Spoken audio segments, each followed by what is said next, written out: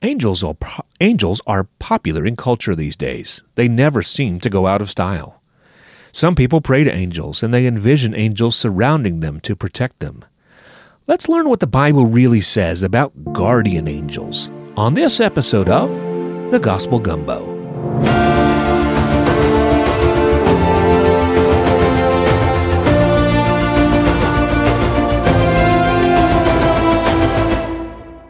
Thanks for listening to the Gospel Gumbo podcast.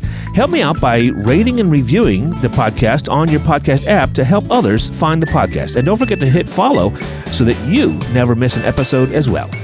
Okay, let's get to today's episode. Before we can talk about guardian angels, we need to talk about angels more generally. Angels are celestial beings created by God and have captured the imaginations of people throughout history. In the Bible, they're portrayed as powerful, intelligent, and obedient servants of God. But what is their purpose? And how do they relate to us, mere mortals? Let's start by examining the nature and hierarchy of angels. In the Bible, angels are described as spiritual beings, often depicted with wings and radiating majesty. While the exact details of their hierarchy are not explained or outlined, there are suggestions of different ranks or orders, such as archangels and cherubim. One of the primary roles of angels is to serve as messengers from God to humanity. In fact, the word angel literally means messenger, and sometimes the word in the original language refers to a distinct class of beings, but other times the same word refers to a human who is just delivering a message. But let's focus on the unique beings we call angels. They deliver important revelations, prophecies, and instructions to individuals and communities. We see this in the visitations of the angel Gabriel to Mary announcing the birth of Jesus, and in the encounters between angels and the prophets like Daniel, Isaiah, and Zechariah. Okay, so now what about guardian angels?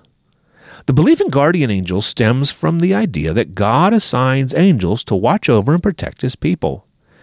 In Psalm 91:11, we read, "For He will command His angels concerning you to guard you in all His ways." This suggests a divine shield that is defending believers from harm. In Matthew 18:10, Jesus says, "See that you do not despise one of these little ones, for I tell you that in heaven their angels always see the face of my Father who is in heaven." Here, Jesus implies that God assigns angels to watch over and protect His vulnerable children, providing them with guidance and comfort. Numerous accounts in the Bible also illustrate angelic intervention in the lives of individuals. We read of angels guiding Hagar in the wilderness and assuring her of God's care. We witness an angel releasing the Apostle Peter from prison, demonstrating the active role of angels in assisting and delivering believers. The belief in guardian angels has theological and practical implications. Some theologians see guardian angels as expressions of God's providential care, extending His guidance and protection through these celestial beings. But the truth is, we just don't know much about guardian angels, and I've said here pretty much all that the Bible says about it. I think there are two clear errors that we might make here. First, because there are so many questions and so much mystery, some people seek to clear it all up by saying, well, there's no such thing as guardian angels, it's all made up. I don't think that's right. There is a biblical basis for guardian angels.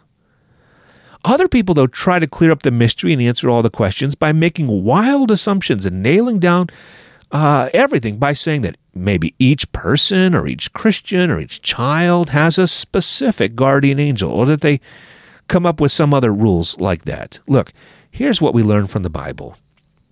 God loves us, and He uses angels as His emissaries in some way in His loving care of us.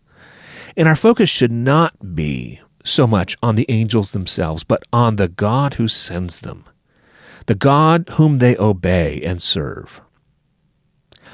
Nonetheless, it really is kind of fun when we get to see a little of how God shows His love for us, and angels are a part of that equation. I hope that we'll be able to understand about this more in the new heavens and the new earth, when all is made new. And until then, I trust that God will keep me safe. And probably He will use some angelic powers to do that. but I don't really know when or how. And honestly, I'm okay with that.